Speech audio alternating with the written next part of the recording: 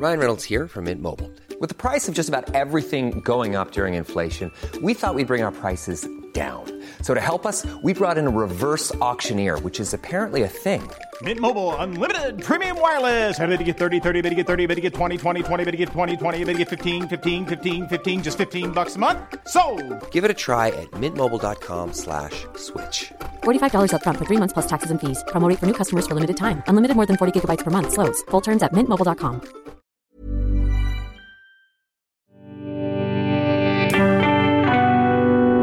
Cheese and pickle.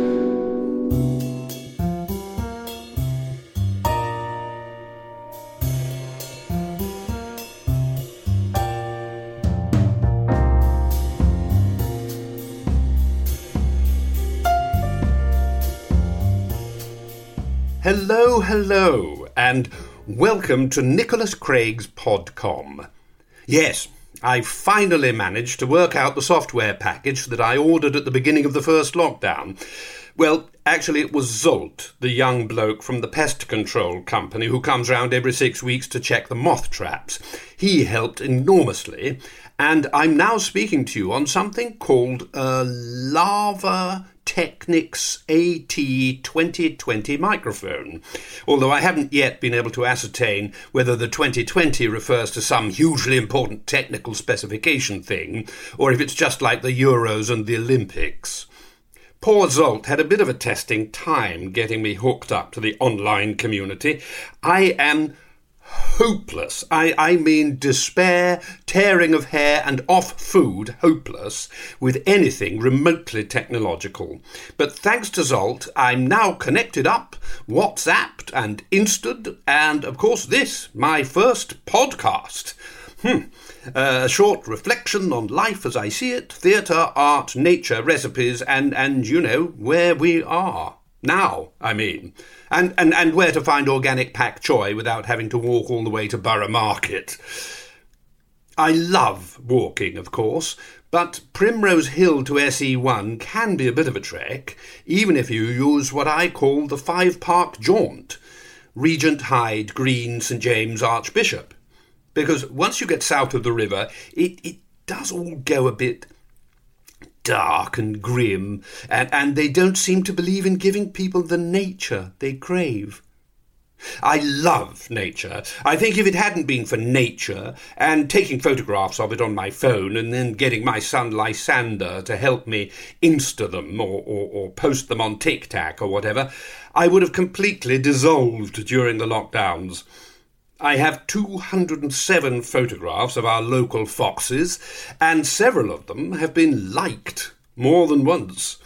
Of course, many people don't actually like foxes at all, for some reason beyond me, but I've always thought that foxes are a bit like actors, scavenging around among the thrown-away bits of life, digging up the things we'd rather hide away and keep a lid on, exposing them to the general view, always hungry, always on tour, on very little pay, spurned by society, and yet somehow managing to retain a sylvan beauty, even amidst some of the most depressing urban landscape housing estates and dilapidated high streets. And then there's the smell, particularly after a first night at the Globe, but worth putting up with for the little glimmer of the primeval they bring to our otherwise chastened existences. That's actors for you. And foxes. It's all very well for lovely Mark Rylance to say we need to fall in love with nature again for the climate emergency, but excuse me, mate, actor over here never fell out of love with her in the first place. Nature was my first secret love, and she's a very enduring paramour.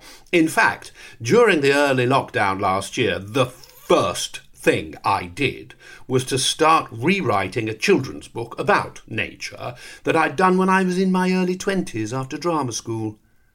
I never finished it, you see, because, of course, the Willie Russell play came along and I had to put all my energies into exploring a genuine Kirkdale Liverpool accent, something not everyone can do right. Hugh Bonneville. I found the tattered old manuscript, done before word processors, of course, can you imagine? I found it in one of the airtight Ryman's boxes I have in my storage.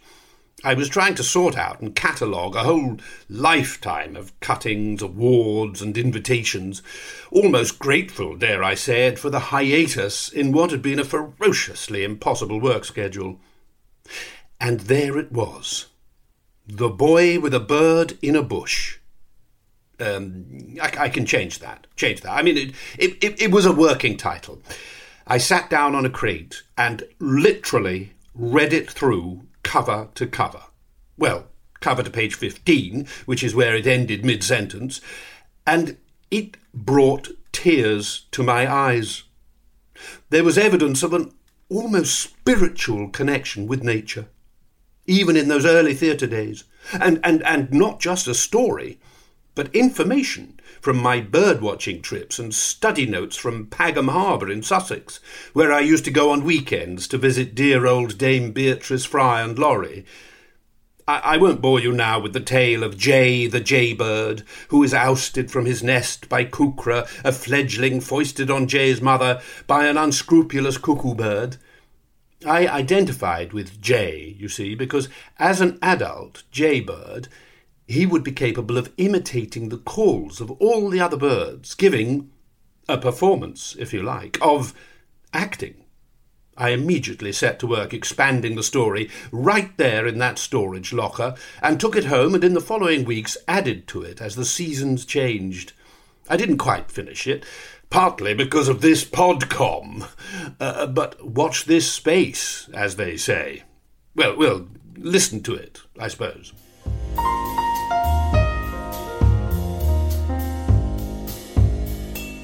So where are we? And I don't just mean where are we in this, the first Nicholas Craig podcast, as in we're about 2 minutes in and I said it would be 15 minutes and how the hell am I, an actor, going to find something relevant to say about anything that will last a whole 15 minutes? I mean, actor having a slight panic attack here as to what the hell he started, but no matter, can't just give up and have a little glass of Chablis so soon into the show. Because it is a show. Whatever the new generation of savvy techies may say, there is the kind of injection of raw emotion you might feel in any performance, however small. There is a sort of truth pumping. No matter that it's not, strictly speaking, scripted, and is sometimes hard to get what the subtext is, or indeed if there is one, I'm thinking David Tennant here, it is performative, to use the current buzzword. Whether you're blogging about your awful childhood, doing an instruction video for home plumbers, or selling lipstick and handbags from a hotel lobby in Dubai, the same rules apply. It's all acting. Whether it's Juliet Stevenson and Emma Watson on women, Hugh Bonneville on Jesus, Jamila Jalil on hearing aids, or Amal Clooney on everything else. Acting skills required, please. Want to be an activist? Try being an actorvist first. No, what I meant was, where are we, us, as a nation, as a community, if you don't like that word, or even as a group of connected people who care desperately about each other, if you don't like that word? How are we feeling now that the whole of radio drama has become a series of interviews with little-known celebrity guests? How are we meant to react to the fact that they only play a few seconds of each piece of music now on repeats of Desert Island Discs for copyright reasons? Why is there so little on television about strong young women who take drugs and go to the toilet a lot in front of their friends? It makes me very, very angry. Who are we? And where are we going? And why? And why? That's what I'd like to know. And if you feel the same way, then stay tuned to the Nicholas Craig Podcom. Who better than a trained classical actor to guide us through the... Oh, hell, I'm going to have to get that. Excuse me.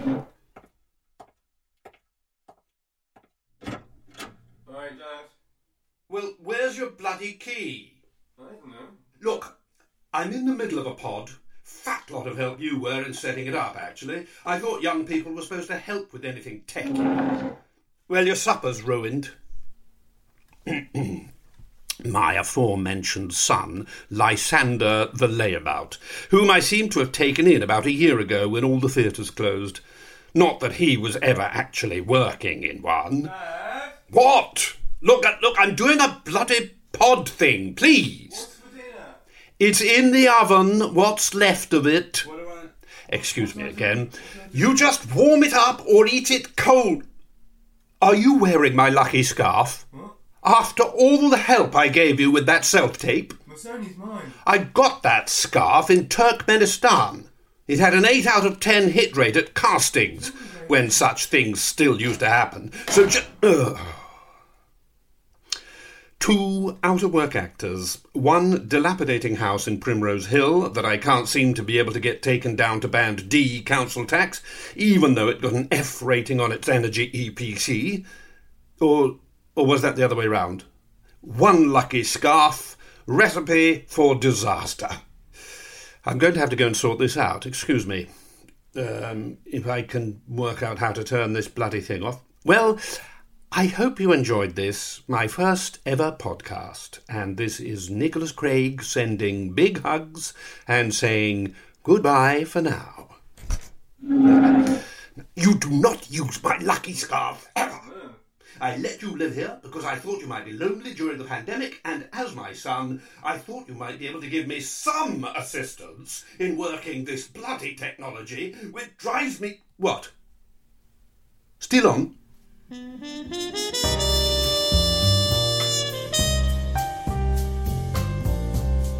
You have been listening to Nicholas Craig, I, an Actor, a podcast, by Nigel Planer and Christopher Douglas. The music was City in the Summer by Nigel Planer, arranged by Andrew Holdsworth with Tom Walsh on trumpet. Nicholas Craig was played by Nigel Planer. Lysander was played by Harvey Planer. It was produced by Joel Morris.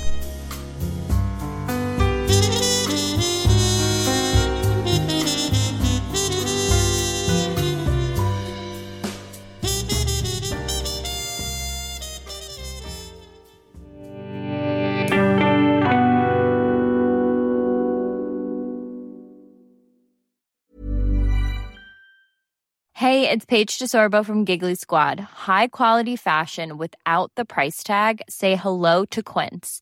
I'm snagging high-end essentials like cozy cashmere sweaters, sleek leather jackets, fine jewelry, and so much more. With Quince being 50 to 80% less than similar brands. And they partner with factories that prioritize safe, ethical, and responsible manufacturing. I love that. Luxury quality within reach. Go to quince.com/style to get free shipping and 365-day returns on your next order. Quince.com/style.